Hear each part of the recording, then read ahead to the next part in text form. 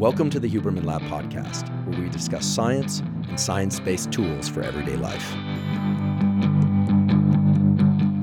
Recently, the Huberman Lab hosted a live event at the Chicago Theater in Chicago, Illinois. The event consisted of a lecture entitled The Brain-Body Contract, followed by a question and answer session. We wanted to make sure that the question and answer session was available to everybody, regardless of who could attend in person. I also want to make sure to thank the sponsors of that event, which were AG1 and 8 Sleep. 8 Sleep makes smart mattress covers with cooling, heating, and sleep tracking capacity. One of the key things to getting a great night's sleep is to make sure that the temperature of your sleeping environment is correct. And that's because in order to fall and stay deeply asleep, your body temperature actually has to drop by about 1 to 3 degrees. And in order to wake up feeling refreshed and energized, your body temperature actually has to increase by about 1 to 3 degrees. With 8 Sleep, you can program the temperature of your sleeping environment in the beginning, middle, and end of your night. It has a number of other features like tracking the amount of rapid eye movement and slow wave sleep that you get, things that are essential to really dialing in the perfect night's sleep for you. I've been sleeping on an 8 Sleep mattress cover for well over 2 years now, and it has greatly improved my sleep. I fall asleep far more quickly.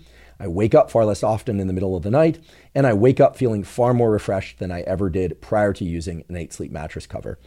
If you'd like to try 8 Sleep, you can go to 8sleep.com/Huberman to save $150 off their Pod 3 cover.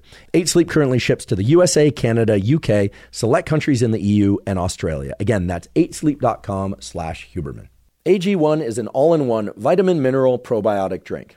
I've been taking AG1 since 2012, so I'm delighted that they sponsored the live event. The reason I started taking AG1 and the reason I still drink AG1 once or twice a day is that it provides all of my foundational nutritional needs. That is, it provides insurance that I get the proper amounts of those vitamins, minerals, probiotics, and fiber to ensure optimal mental health, physical health, and performance.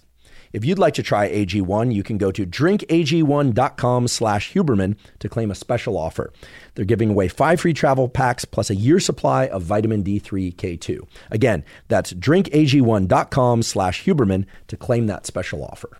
And now, without further ado, the question and answer session from our live event at the Chicago Theater in Chicago, Illinois.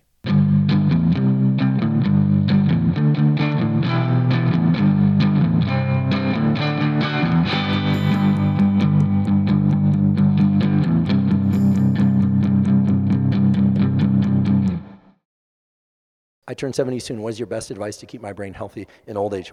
Terrific question. The advice I would give to you as somebody about to reach 70 is the same advice I give to anybody, which is that essentially all of the things that improve cardiovascular health and perfusion of your bodily tissues are going to improve functionality of the brain.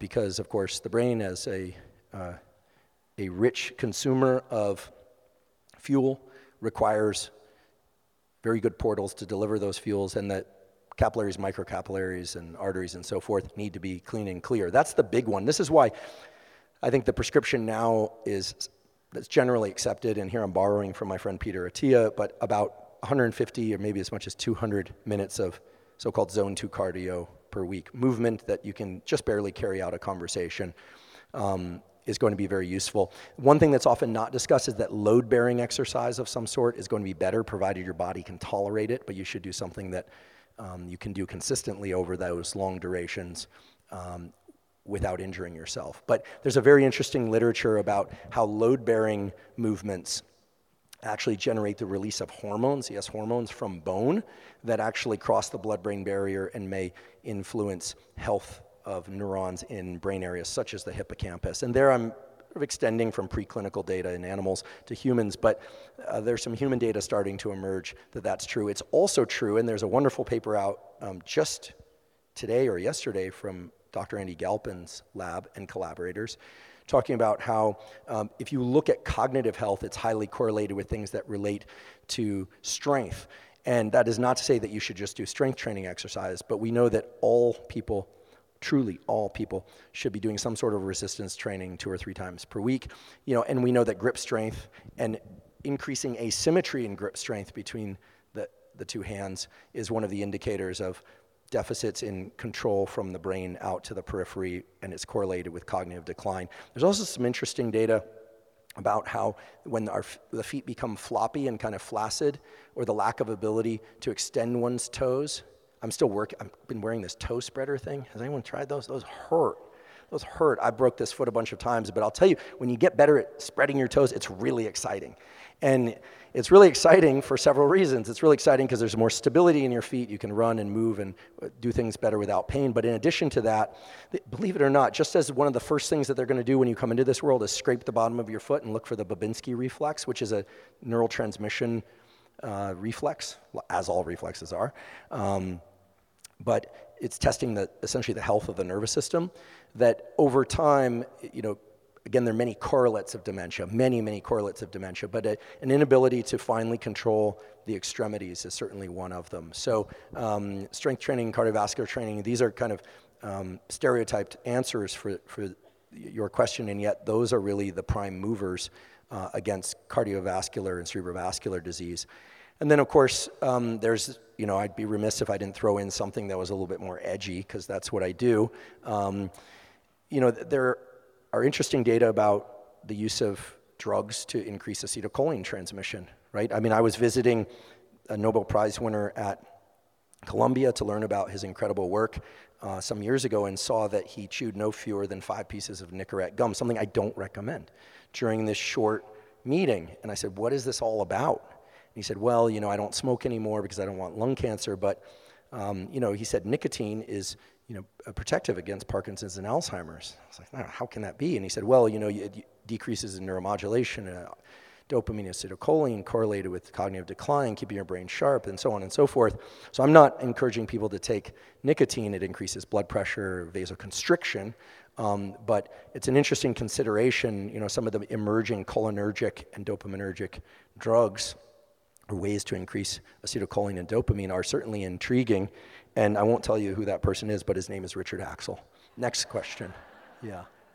How can I optimize sleep while working 24-hour shifts as a firefighter, 24 hours on, 48 hours off? Okay, and this probably also pertains to new parents, and it probably also pertains to anyone that's going through a particularly stressful time where you're micro-waking throughout the night, so not just firefighters. So what do we know? We know, based on really good data, that shift work is bad for us. It's just bad. We're a diurnal species. We're not nocturnal. But thank you, shift workers, because you essentially keep us all safe and make the world go round. And so we need you, and we want you healthy. So one of the main things is that you can make sure that you stay on the same sleep-wake schedule, for at least 2 weeks. It's the swing shift that's really the worst. You can tell your boss I said that. And if they won't agree, and you're doing this 24-hour on, 24-hour off, there are a couple of things that are really important. First of all, the main way to wake up your nervous system, even though it might not feel like a triple espresso, is going to be that light exposure to the eyes. And if you can't get it from sunlight, is going to be from any bright artificial light. I'm not a huge proponent of the daylight simulators. They're very expensive. You can simply buy a 900 lux LED far more inexpensively. I don't have any relationship to any company that sells these, but you can find them on Amazon or wherever you happen to prefer to purchase things. Or you can just get really close to a bright light. Anytime you're trying to wake up, even if you don't feel that it helps you wake up very much, mostly for the melatonin suppression, because bright light will very acutely suppress melatonin. And then the real question from shift workers always seems to be, should I catch up on sleep? Or is that going to be problematic? Should I just stay up into the next cycle? And the answer there is a little bit nuanced, but the best answer I can give across the board is, if this is a pattern that you're going to be in regularly over, say, months or years, then get whatever sleep you can. Get whatever sleep you can. If it's something that you're doing somewhat acutely, like you're traveling to Europe and you're just going to force yourselves to stay up a day and a half, then in that case, I would say no need to get the maximum amount of sleep. Just try and stay with the local schedule. We have an entire episode about shift work that somehow maybe didn't get as much recognition as it should have for shift workers, and we'll try and get it out in better form. We don't always succeed in top carding things in a way that gets them out to the most people. One thing I will say is an opportunity to announce that our website, hubermanlab.com, is completely revamped, so it's highly searchable. It will take you to exact timestamps, and now you can segregate out timestamps from newsletters, from all this stuff. So thanks to a lot of effort by my amazing team, you can now navigate that site to real precision. So if you want to say ADHD, Adderall, kids, yes, no, for instance, it will take you to precise timestamps that will address those issues. Next question, please.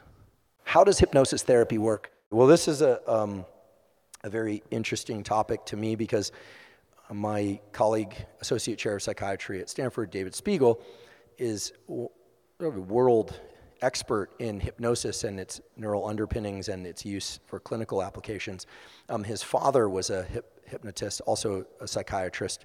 And when people hear hypnotism, they think of stage hypnotism and being, up on stage and doing things you don't want to in front of other people. But really when we're talking about clinical applications or wellness applications of hypnosis, we're talking about self-directed hypnosis. I really wish there was a better name because I don't think hypnosis is going to advance very far as a field, frankly, because everyone thinks hypnosis, and it would be like if psychedelics were just called drugs, right? We were taught in the 80s that drugs are bad and that your brain on drugs looks like an omelet, and that's bad.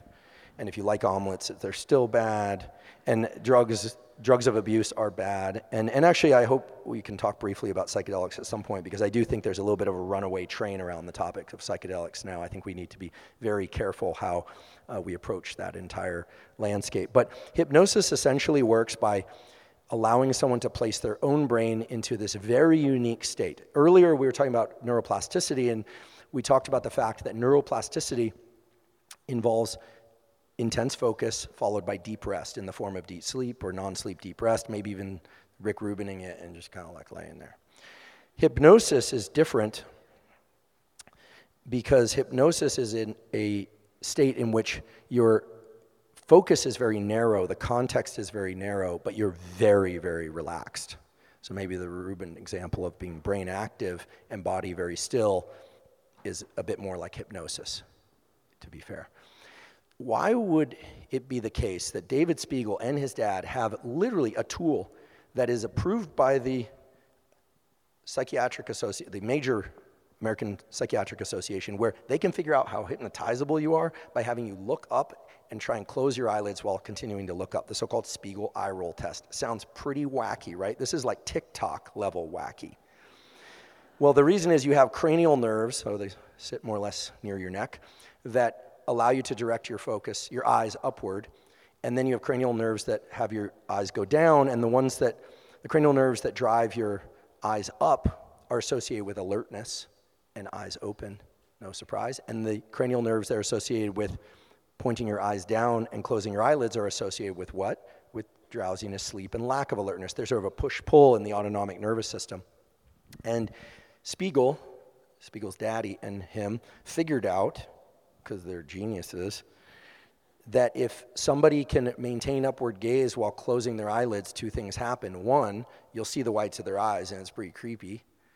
Two, that means they're highly hypnotizable, because that is a reflection of the probability that they can enter a brain state in which they are both very awake and very relaxed.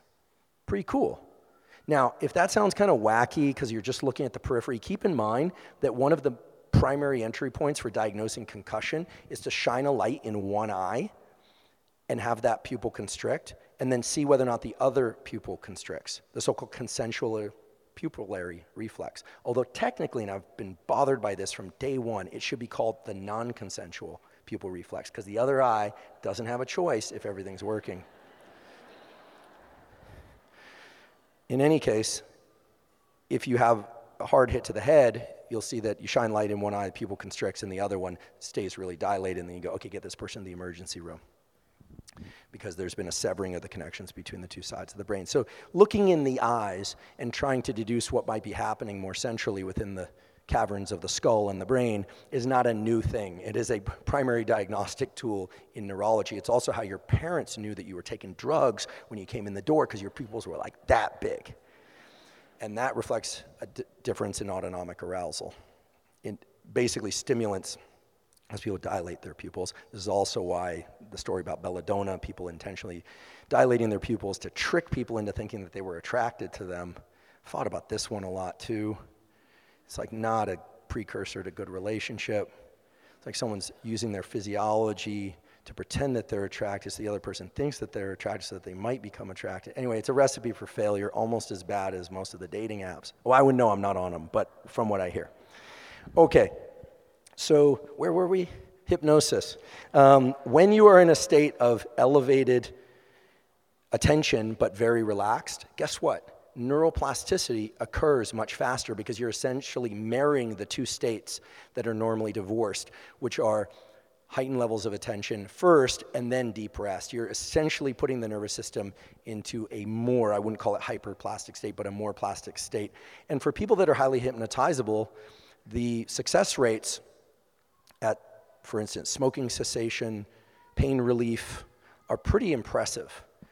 Spiegel Lab has published a number of these. So I think self-hypnosis is a very interesting tool. I just hope that they rename it so that it stands a chance of getting off the ground. I mean, one of the things that you learn as a public-facing educator is that what things are called has a great impact on whether or not they achieve any kind of use in the world. Hence why I decided to swallow the difficult pill of partially renaming Yoga Nidra as non-sleep deep rest. I don't like to do that. Yoga Nidra has more than 1,000-year history, but it's when people hear Yoga Nidra, unless they are very open-minded, they hear magic carpet. They hear levitation, and it's unfortunate, and that's not how I feel, but for years I talked about Yoga Nidra. It's so cool. It's like a sleep state, but it's not. I'm like, yeah, like Yoga Nidra, okay. But if you come from a culture where that's discussed, they're all about it. And so non-sleep deep rest, I felt like, all right, leave my name out of it. I'll be dead eventually. I mean, I'm in this line of advisors, right? I'm like approaching 50. I'm winning in my lineage. But should I be fortunate enough to, live past, bullet cancer or car crash far enough, then, NSDR hopefully will persist, and I don't need a piece of it. It's just the hope is that people will learn to put themselves into brain states that can be adaptive for them. So it'd be nice if someone could come up with something other than hypnosis. I think Spiegel would agree. Super interested in psychedelics as medicine to be done with somebody with experience, worried about unlocking mental health conditions. Yeah, you should be. What does the research say, and what are your thoughts? Okay. Barbed wire question. We like that.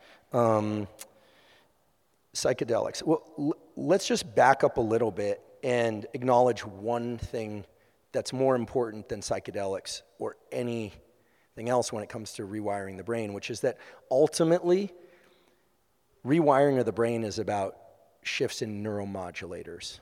Dopamine, serotonin, epinephrine, norepinephrine, acetylcholine. And it's no coincidence that SSRIs, selective serotonin reuptake inhibitors, have been one of the major entry points for attempts to treat things like depression over the last 20, 30 years or more.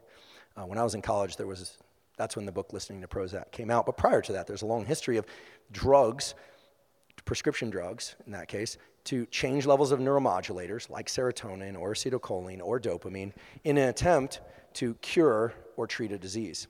But keep in mind, despite the varied success of SSRIs, a topic unto itself, that there's a strong belief, and there has been for a long time, that if SSRIs worked, it wasn't because the depressed brain is deficient in serotonin, but rather because increasing serotonin offered the opportunity to increase neuroplasticity.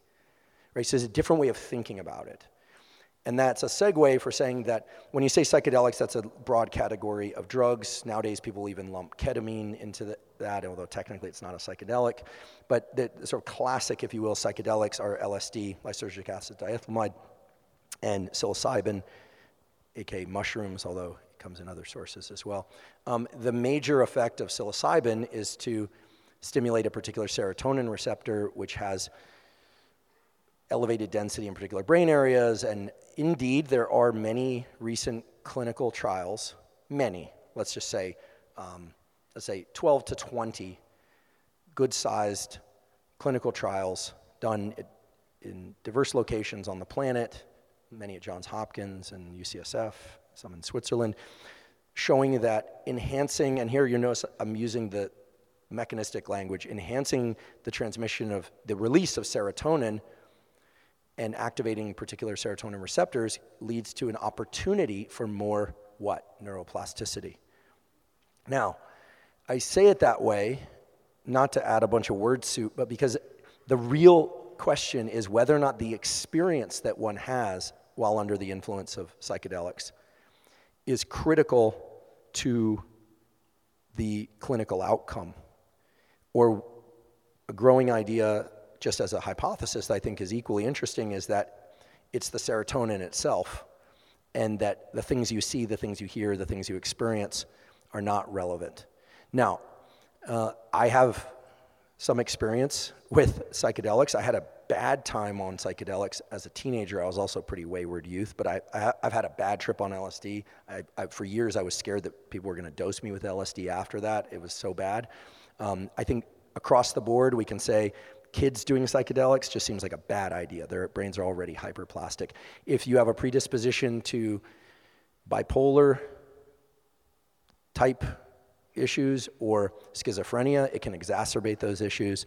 And certainly, if you don't have adequate support in the form of somebody that can guide you through the sessions, as well as the pre-sessions, which are not done with psychedelics, as well as the so-called integration afterwards, it can be a really slippery slope. I know examples of people really suffering in the aftermath of psychedelic journeys. Now, there are a few interesting points as well, and it wouldn't be fair if I didn't say that several, if not many individuals who have had so-called treatment-resistant depression, at least in these clinical trials, have reported feeling far better after psilocybin therapy, but that psilocybin therapy was done with several pre-sessions, then the psychedelic sessions, then several after sessions, and it's not always the case that things turn out well. So I think it's early days.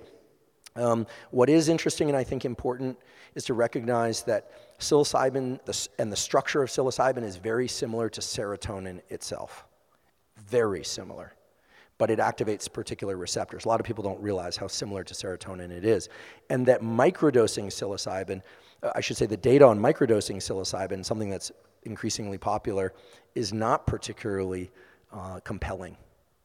It's not clear what it does. It's not clear if it's of any use. And I think the danger here is that we end up in a situation as we did frankly, with cannabis. And by the way, I'm not somebody who demonizes cannabis. I think it has its uses for certain people, but very high THC concentration cannabis can be a problem, especially with people that have a predisposition to psychosis. And anyone that tells you that cannabis isn't addictive, just say, great, like don't smoke weed for a week. Let's see how you do. Yeah. And let's go on a plane trip together. Right? And how are you sleeping? And, so I think the chronic cannabis users are starting to take note of some of the issues it causes. But again, there are some clinical applications. Now, when it comes to the sort of the high-speed train psychedelics like DMT, and so that's far less data available there. And then MDMA-assisted psychotherapy for the treatment of PTSD, there the data I think are more robust. And I think we're likely to see legalization or at least decriminalization in the next few years. But keep in mind that MDMA is methylene dioxymethamphetamine.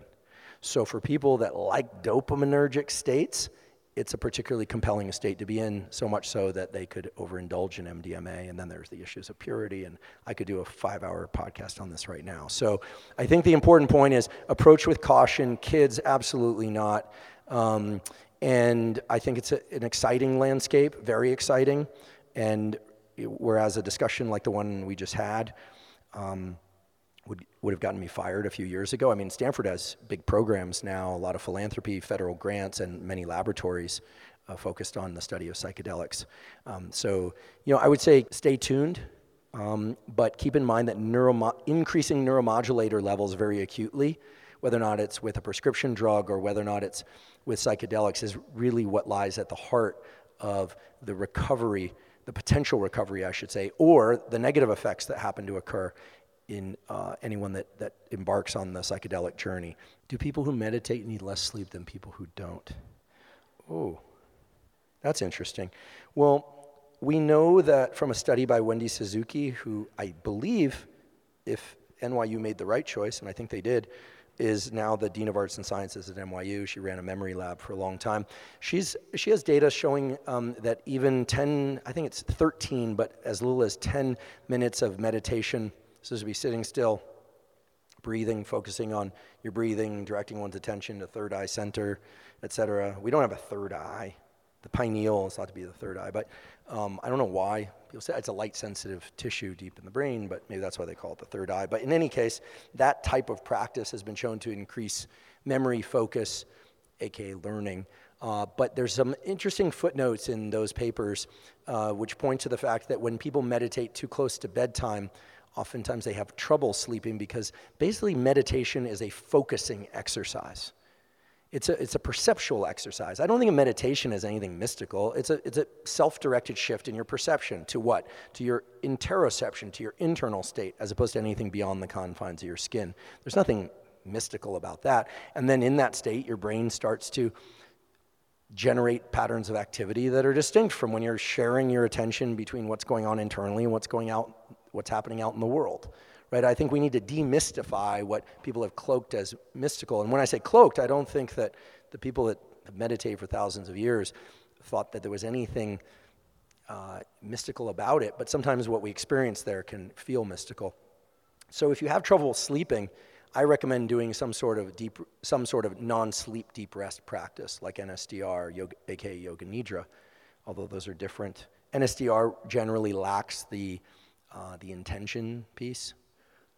And the ones that I put into the world, we've stripped away the intentions and we've stripped away any kind of language that would make you think that there was some sort of, let's just say, like cultural aspect to it, which again is admittedly a bit unfair to the origin practice of Yoga Nidra. But the problem again is that in Yoga Nidra you're going to be doing intentions and hearing language that for some people, not all, might divorce you from the wish to do it.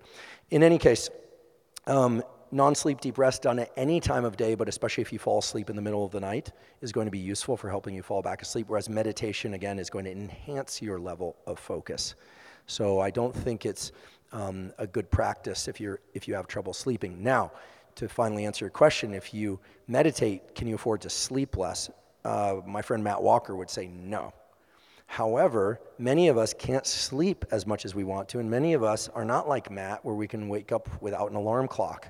Like, I'll just keep sleeping and sleeping, unless I went to bed at like 8 o'clock. This is actually interesting. There's an asymmetry to your sleep needs. If you go to bed, remember that old adage, every hour before midnight is worth 2 after?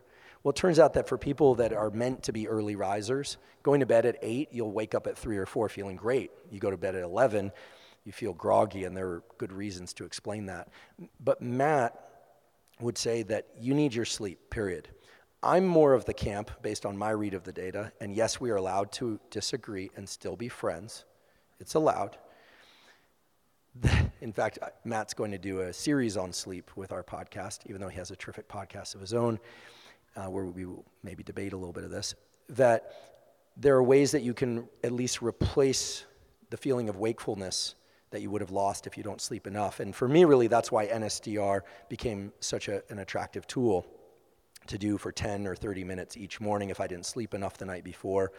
I first learned about Yoga Nidra actually at an addiction recovery center, trauma recovery center in Florida in 2017. I have a friend, a super talented trauma therapist who also treats addiction that I've sent many, many people to, and he has this kind of seemingly, like wizard ability to get people who have been addicts to not be addicts. And one of the tools he uses is Yoga Nidra every morning for 30 minutes and eventually an hour, which seems like a lot. But then he also has these people wake up very early, maybe an hour before they would normally wake up, and go into that liminal state between sleep and wakefulness. Now, my experience is that 10 to 20 minutes of NSDR, Yoga Nidra, is sufficient to offset some sleep loss and allow at least me to function, and many people report the same. We have a study going with the sleep laboratory at Stanford to explore this in more depth. And what I can tell you, because I'm involved in some of this work, is that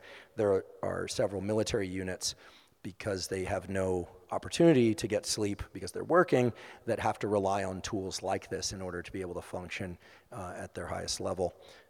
And I'm sure they will tell you, as I will, that they'd prefer to get 8 to 10 hours of sleep, but guess what? They can't. And so I think that's the important takeaway, is that we don't get to pick how much we sleep, unless you're going to be completely neurotic about your sleep hygiene, which makes you kind of a less interesting person in life, is what I'm told.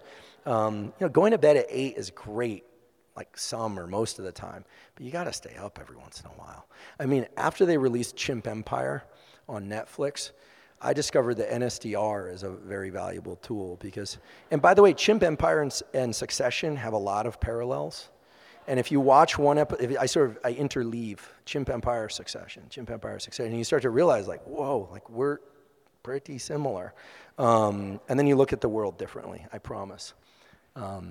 Your podcast has positively changed the lives of so many people, including me. How has it changed your life? Okay. Wasn't expecting that one. Thank you, Samantha. Well, first of all, I mean, as this little 11-year-old told me, I mean, this is essentially what I've done my whole life. I'm a fairly private person. Believe it or not, I'm pretty introverted. I spend a lot of time alone. And I think that's required for me to, I basically have four modes. One, I'm either readying myself through sleep, and NSDR to do one of the other three modes. Maybe there's a fifth mode. Or I'm in one of these other three modes, which is I'm either foraging for information, organizing that information, or dispersing that information, or getting ready to do it all over again. And then there's this relaxation vacation thing that they keep telling me about. But then I went to Italy, and then Rick and I just hung out there, and it didn't feel like work. I also discovered some really great podcasts. I don't know. I think one of the coolest podcasts out there, if you like rock and roll, which I love, is History of 500 Songs by Andrew Hickey's podcast on rock and roll. I like the nerdy podcast. It's like a graduate or education in rock and roll. It's so cool. And you'll learn a lot about music and history and the mobs involved and all that stuff. And from what I was told, Al Capone used to sit there, right? His exit was there, so it was weird, right? And he died of syphilis, and so I don't know how I feel about all that, but they told me that. So I think the podcast has been wonderful as an opportunity to share things that I love. If I had my way, it would be more like this, although more of a dialogue, frankly. It's changed my understanding of kind of what the world is like. I certainly get critique, and that's good. But again, I was raised by iconoclasts, in particular my postdoc advisor, Ben Barris, who unfortunately, well, as I mentioned, is dead because I worked for him. But he really encouraged all of us in his lab, and often we were very close friends. I spent the last year of his life recording interview with him. There's actually a documentary coming out about Ben, and then I'm going to release the audio interviews with Ben, which he approved, by the way, and you'll get to realize that the history of what you see is often not what the dead person really did or said. It's going to be fun, so I can't wait till they release this documentary, and then Ben gets to have his voice infused in. And it'll be a cool documentary, but as some of you know, that what appears to be and what was in the historical narrative is not necessarily what really happened, but that's just life. So I suppose the short answer is that I feel very honored with the opportunity, very, very honored. And it's a challenge at times. I suppose that the major challenges are when things are taken out of context, like little clips and things of that sort. Being misunderstood doesn't feel good. But look, at the end of the day, I feel like the luckiest person in the world because I get to spend my time learning. So it's either, I'm foraging, I'm organizing, or I'm dispersing information that I also want and that I find incredibly useful, if not that, then certainly informative and at times enchanting as well. So I try and focus on the positive, and I have a number of practices that help me do that. And I am somebody who engages on social media. I'm not a post and ghost kind of person. I want to understand. I think that, cuttlefish are super interesting, but human beings are super interesting too.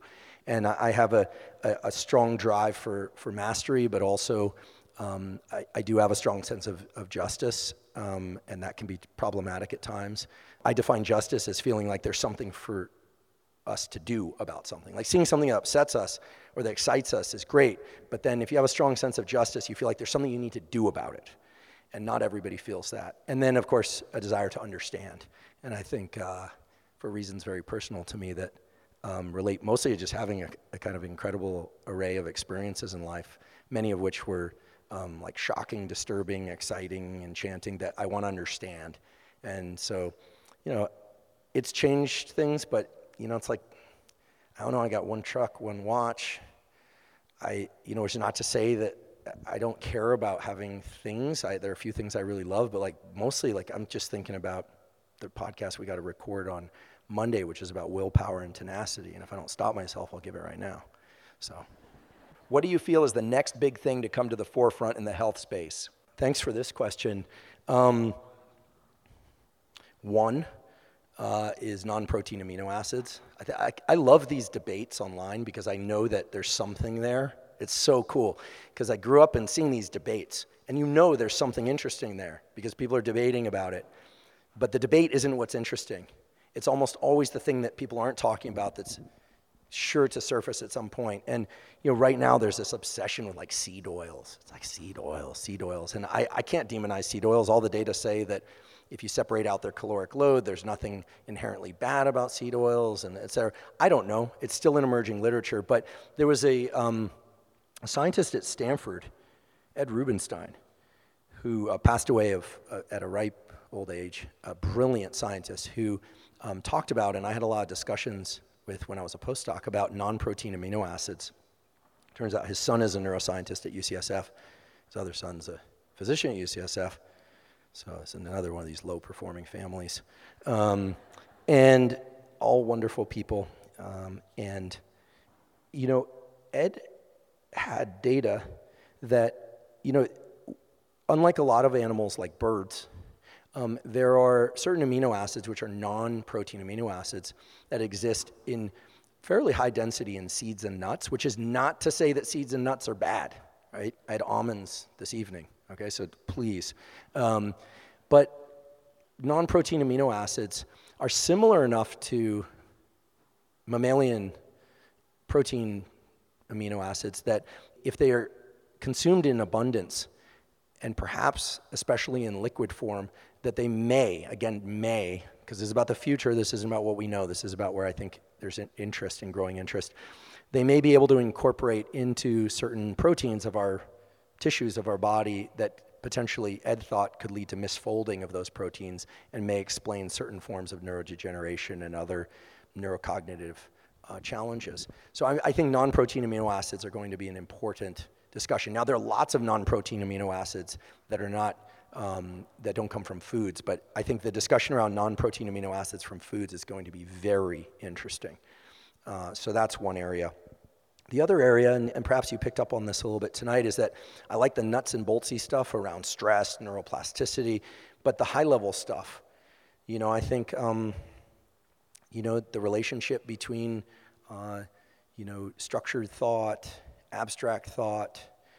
I'm not interested in the free will discussion. I just feel like that's a career ender. I'm friends with Robert Sapolsky, and he's got a great book coming out about this called Determined, so he obviously doesn't believe in free will, but he's far smarter than I ever could be. And it just feels like, I don't know that there's an end point with that one, but if anyone could find it, it would be Robert. He's oh so smart. But I think that the higher level stuff, creativity, abstract reasoning and thought, defining and better understanding the different states that we can go into in waking. And I confess, without a hint of sheepishness about it, that I also think the notion of spirituality and the belief in things that are beyond our current and conscious understanding is super interesting. I think that, as a species, we've been challenged and conflicted from go.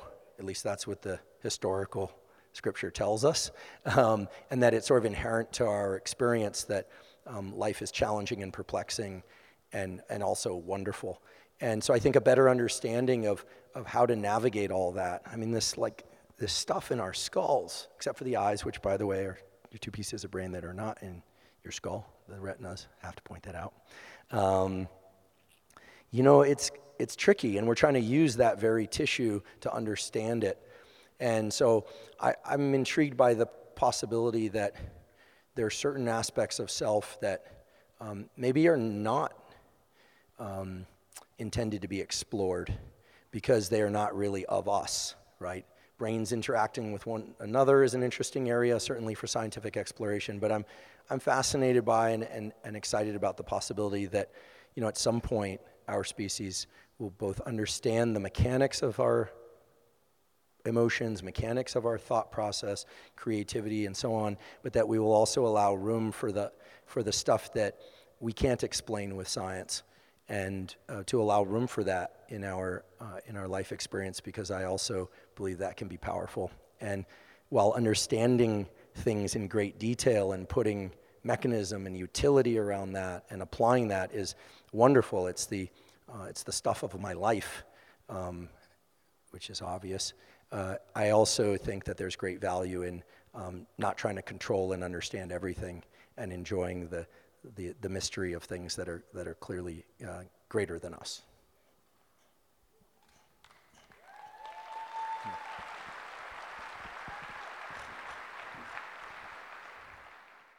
How do you balance having fun with having such a rich knowledge and passion in neuroscience and optimization? Fun. People ask me, what do you do for fun? I think people think I do all the protocols. It's like, sure, I get my sunlight, I drink my water, I do them, but fun. I like learning. I do enjoy physical movement. I like learning. For me, for me, it's the little things. I don't know. Maybe I'm weird. Certainly, been told that. The other day, there was a frog in my swimming pool, and he was just sitting there and I was just spent some time looking at him back and forth, and then I had all sorts of ideas about what's he doing and what's he thinking, and then I was thinking how Oliver Sacks used to spend time imagining experiencing life as a bat through only echolocation. He talked about this. And I thought, and why would he do that, right? That's kind of cute. He's delightful old man, right? He had a 600-pound free weight squat, won the state California squatting championship, but also pretending he was a bat. He's a weird dude. Did methamphetamines, raced motorcycles, hung out with movie stars, but then also was a recluse and liked rocks. Okay, that's a weird scientist. I've been around a lot of those. But, in discussions with people that knew him, that exercise of seeing something he thought was cool, like a bat, and allowed him to also use theory of mind to kind of think, what would it be like to have locked-in syndrome and only be able to blink your eyes to communicate? And gave him an incredible compassion and sensitivity for other people that then he transmuted into the form of these wonderful books. So for me, fun is really about doing the things that I do systematically each day, but then when something excites me, I know that feeling. I know it physically in my body, and to just follow that trail. Like a weirdo, right? Like a weirdo, just like Barris was a weird, and Barbara Chapman was weird, and I think everybody's a little weird if you allow yourself to just see the things that you think are really cool. And there are a bunch of things that I think are really cool that enchant me that a bunch of other people love too. And I know that because I see we're all watching that video or something like that. But I think for me, fun is in the practice of trying to stay open to the little things. The little things that kids say are always delightful because they're not filtering through all the bullshit that we filter our life experience through. But also just, I like reading and learning, exercising. I like to think I'm not a very wooden person, but at the same time, I didn't see the Barbie movie. No disrespect to Barbie. I go to movies. I do that kind of thing. I don't know what else is there to do at some point, you know? What else is there to do? Anyway, I mean, I delight in certain things as you now know far too much about, but fun is a relative term. That was a hard question. Thank you. Thanks for the pass. Thanks for that. Do you believe time changes due to daylight savings time is worth a potential loss of productivity? Look, daylight saving times is anti-health. Okay, this is where I'll get like, it's just dumb. It's just dumb. It's just so dumb. It makes no sense. I mean, the director of the chronobiology unit at the National Institutes of Mental Health, my good friend, longtime friend, and brilliant scientist, Samar Hattar, will tell you, it's a stupid idea. It's anti-biology. And it increased car crashes, increased heart attacks, increased depression. It's like kids don't like to wake up early anyway. Parents don't like to wake up early, especially with kids that don't like to wake up early. It makes no sense. And then there's all these arguments about, you know, is it really about trying to truncate the late, you know, you want more light in the evening so there's less crime. Like, that's totally unsubstantiated. Like, it's completely unsubstantiated. So the daylight savings thing is just stupid. Basically, try and get as much light in your eyes, ideally from sunlight early in the day. And by the way, if you're worried about cataract, that's a serious concern. After all, I have an appointment in ophthalmology. You know, cataract, macular degeneration. But guess what? And the chair of ophthalmology from Stanford, when he came on the podcast, verified this. When the sun is low in the sky, you're not really at risk of that, right? So when the sun is overhead and you're beaming your eyes, like trying to, yeah, it's a problem. But we're talking about viewing low solar angle sunlight in the morning and in the evening, and if there's clouds, do it anyway. In fact, do it longer, and if you can't do that, look at some artificial light inside. Daylight savings is just stupid. You know. What happens here is as the night goes on, the amount of GABA in my brain starts to diminish, and then I just kind of go to short form. We've thought about podcasting in the middle of the night. That's why when I went on Lex's podcast recently, the more recent one, he did it at 8 o'clock at night, and he cried. He made me cry. He didn't cry. He made me cry.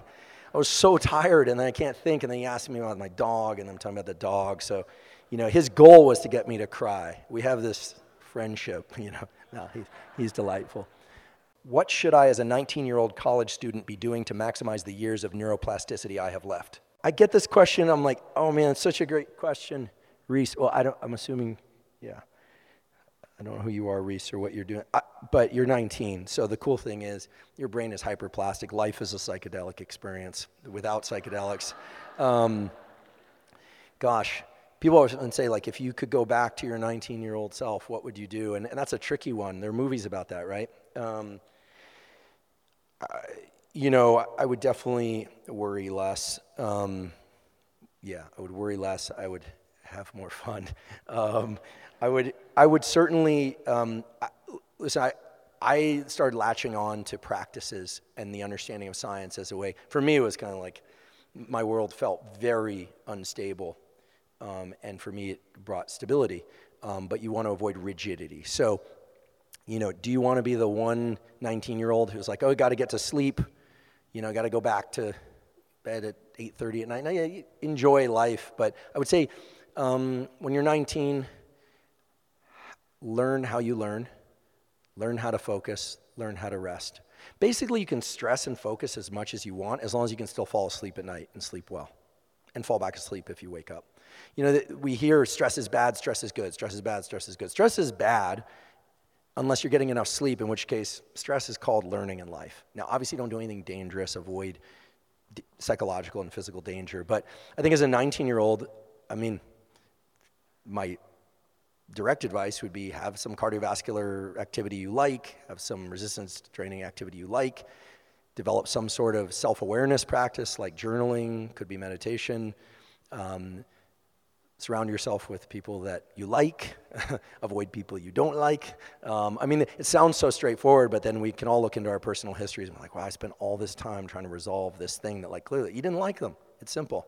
Like, you didn't like them. They weren't into cuttlefish or ferrets. You didn't like them. Wasn't your kind of person, right? And that's not a box you can check on the dating apps, they tell me, right? The ferret thing, I think it'd be very, very, very small subset of people. I think, you know, the know thyself thing is huge. Learn to tap into that early feeling of like, this feels right, this doesn't feel right. Learn to be a bit of a rudder for yourself, and journal. I still have stacks of things that I wrote across the years. Most of it is terrible, but you will find if you go back that you kind of knew better all along, even if you didn't do better all along. That voice in your head, don't do that, do that. This person's like, everyone else is crazy about this person, but not me. But this is like, like I don't want to sound sentimental, but you have to find your heart, right? Or at least not lose it. You have to make sure that you're in touch with that piece of yourself that wasn't judging and just felt good. And as long as it's not something that's self-destructive, I think that's the most important thing. And then, have tools and practices in place because they work. And when you're 19 and your neuroplasticity is through the roof, you can do a lot less and get a lot more. But don't worry about hitting 25 and it all being over. Certainly that's not the case. But you can cram in a lot early on. I still regret not learning an instrument. The data on people that learn an instrument even later in life, but certainly at 19, is that it greatly increases your ability to learn all sorts of things. So learn an instrument. How can we transform the American education system to be more effective? So in 10 seconds, so when I'm in charge, no, I'm just kidding. A little while back, I did an interview with a major media outlet, and they were very gracious. And then they said, like, what's next? And I was like, I'm going to run for office. I was just like, I was sort of, look, it's not out of the question, but frankly, I think that I'm so poorly suited for that. It's obvious. I'm so poorly suited for that. So it wasn't a joke, but it was, I think as I spent some time afterwards, like, I should really go talk to people who do that for a living. But I am very interested in potentially informing policy. If I were to ever be asked, I'd certainly respond. And my stance on this is, much in the same vein as the podcast, because keep in mind the podcast, yes, Lex suggested I start one, but it was really during those days of the deep 2020, 2021 pandemic where, by the way, I wasn't allowed to talk about vaccines, so I didn't. And also I don't have any expertise in it, so I was not well suited to do it. But I also decided it's a topic that enough people are talking about. So my response in life and in general, when people say, what about something, is I've got a lot of opinions about that, but this isn't the venue. Okay. But during the pandemic, I realized there was a lot of circadian disruption, anxiety, stress, a bunch of things happening with visual systems and biological systems that I felt there were tools that people could perhaps benefit from. So I just started putting that information into the world, and I was really surprised that people that I knew from the neuroscience community, for instance, at NIMH or in government positions, weren't talking about this stuff. So I just kept doing it. And I think that it made clear to me that the education system is not one thing. It's tough, especially when talking about kids, like what to do is a tricky thing, but that the education system, in my mind, should at least involve some sort of discussion early on about this thing called the brain, this thing called the body, how they work, how you can do certain things to modulate your stress level, your sleep, the importance of, not just the importance of sleep and nutrition and avoiding social isolation and all these important things, but giving people some levers and knobs to maneuver within themselves, and zero cost tools as a way to do that transcend socioeconomic boundaries, ideally transcend language as well, because we're not just talking about the United States, and of course within the United States there are many different cultures speaking different languages, but and maybe AI will soon allow us to put out the podcast into a bunch of different languages. I think it will. So I think that the education system should start, in my opinion, with teaching kids how to understand themselves, what to do in difficult scenarios that's really anchored in the real pillars of biology and psychology, and trying to take some of the mystery out of trying to navigate the tough business of growing up. If you think it's tough being an adult, which it can be, certainly it's really tough growing up, as we all know. And I think that more tools, more protocols, more tools, more protocols, more tools. But that's obviously a biased opinion. And no one's ever asked me, like, hey, what should we be teaching kids? But if they ask, as you can tell, like, I'm not going to shut up. So I think that was our last question. Thank you all for coming tonight. I want to, forgive me for going long. I do want to say thank you, sincere thank you for making your way out here, especially on a weekday night. Thanks for your hospitality. My incredible team, I want to thank them. And certainly, last but not least, thank you for your interest in science. Thank you. Thank you so much.